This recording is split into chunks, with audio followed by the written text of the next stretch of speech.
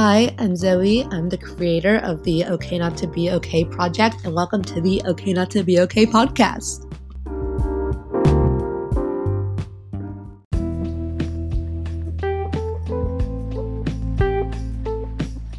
This is kind of crazy to me. I've always wanted to kind of do something like this, kind of just as a place to be raw and kind of talk to people and just show more emotion, I guess, that's not on through text or through an Instagram video, and it's not something we have to worry about how I look like or how I my facial expressions or my hands expressions, and I'm kind of just free, and all you guys can hear is my voice. And even though sometimes that's kind of scary and my voice can be kind of I don't know, it's sometimes like an insecurity of mine, which I'll get into one day.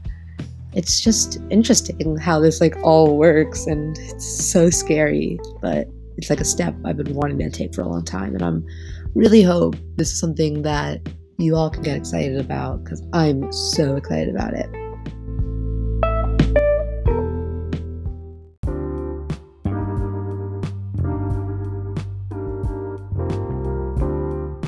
I'm so excited to get this thing started, the first episode to get out, this little teaser trailer.